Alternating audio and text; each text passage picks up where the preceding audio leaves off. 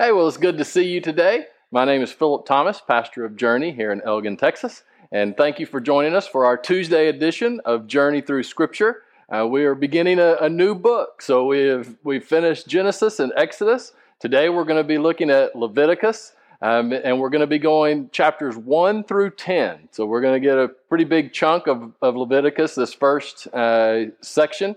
So if you want to pause, take a minute, and read through Leviticus chapters 1 through 10.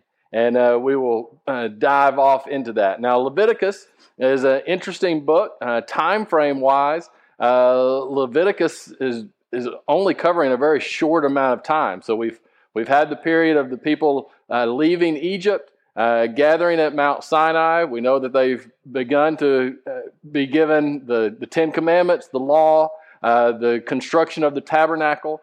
And now kind of going into more depth of how to interact with God. How is this kind of religious rituals, how they are to be done. And this is harder for us, especially if you are listening to this with a Christian background. We do not practice the sacrifices as the Jewish faith does. It is very different. We see that Jesus replaces, in a sense, the need for those sacrifices. But as you read through Leviticus, I want to encourage you, don't get bogged down and kind of thinking, are we supposed to go back to this ritual? What's the problem with this? This doesn't make much sense. Some of this is cultural things that are very different from back then to now. But one of the biggest things that I see in the big picture of this, and I guess you could say is probably the theme of Leviticus, is the importance of holiness. That this is not just a religion and where you just kind of intellectually assent to the belief in this God. It's that you actually consecrate yourself to live differently, to live in a different way, that you enter into a real relationship with God. And that was shown and proven out, if you will, through these different sacrificial elements that we see in Leviticus. But that is so important for us today. I think many times we do take the easy way out of, yes, I believe in God. Yes, I believe in what He's done for me. I believe I'm a sinner. I've asked God to forgive me of my sins. And so now I'm good and I live as someone who is forgiven. And that's great, but are we truly living our lives striving for holiness, right? That we strive to live lives that reflect God's call on our life, right? That reflect a sinless life. Now, we know that we're not going to be able to do that, but that should be what we are striving for. That is very important, and I think there's a danger. Sometimes we have gotten to a place where we emphasize God's love, and that's great. That's important because God does love us. But sometimes we emphasize God's love at the expense of God's holiness. God calls us to be holy. He doesn't just call us to love each other, right? He calls us to be holy as He is holy. That is a high calling. And that means that we recognize what unholiness is and that we live lives against being unholy and that we strive to be holy, which means that we have to give our lives over to God, that this is something that is important, that we have to make sacrifices in our life to live the life that God has called us to live. And so as we jump off into Leviticus, what we're going to see, especially in these first about 7 chapters, is it's talking about the different types of sacrifices, the different types of offering. All of them are burnt offerings, or where they're consumed. Some of this is cultural ritual again, but there's some general themes, I think, and this isn't going to be exactly right, but I'm kind of looking at this through the lens of what Christ has done. But what this still teaches us and what we can gain from this. And it starts with the importance of that we have to choose to move beyond just saying that we believe in God, but no, we are going to participate in God's movement in this world. We are going to actually live our lives for Him. And it starts off making that pretty clear there in Leviticus chapter 1, in verse 3. It says, he shall offer it of his own free will. Right? So here he is talking to the people of God, right, that he's brought up out of Egypt, and God is now speaking to them that they have to do this of their own free will. Right? They are already a part of this group that God has called. Right? They are part of God's people, but they have to then, on their own, choose to enter into a real relationship with God, where they move beyond just being part of the group that has been called by God. That's great. It's great to be part of the group. It's great for you to be part of a church. That's wonderful. It's great that maybe your family has been steeped in the church and as Christians for years and years and years and years. That's wonderful. But you have to choose to enter into an active relationship with God, where you are actually going to live your life in response to God, not just be part of the group that God has called. And so we see the different types of offering, and the first one is the burnt offering. So giving of a sacrifice, basically just to have it be burnt up, right? It reminds us that there is a cost to following God, right? That we have to give up something of ourselves. That means we're going to have to battle with our sin nature. We're going to have to give that up, and we're going to have to give that over to God.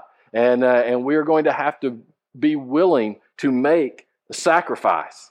I love what you see through there as you read. One of the things that you'll notice is that all of these are, God says, here are the things that you can bring to me for sacrifice, and there's different levels. So if you weren't a wealthy person, you could participate in these sacrifices no matter where you were, no matter what your social condition, no matter how much money you had, you could participate in these ritual sacrifices that were a representative of the fact that you had chosen to live your life for God. God makes it very clear that He invites everyone to be able to participate in that. So we have the burnt offering, then we have the grain offering. This idea that God is our meal, if you will, that He is our sustenance, that we are acknowledging that He is the one who nourishes us, who grows us, that we are following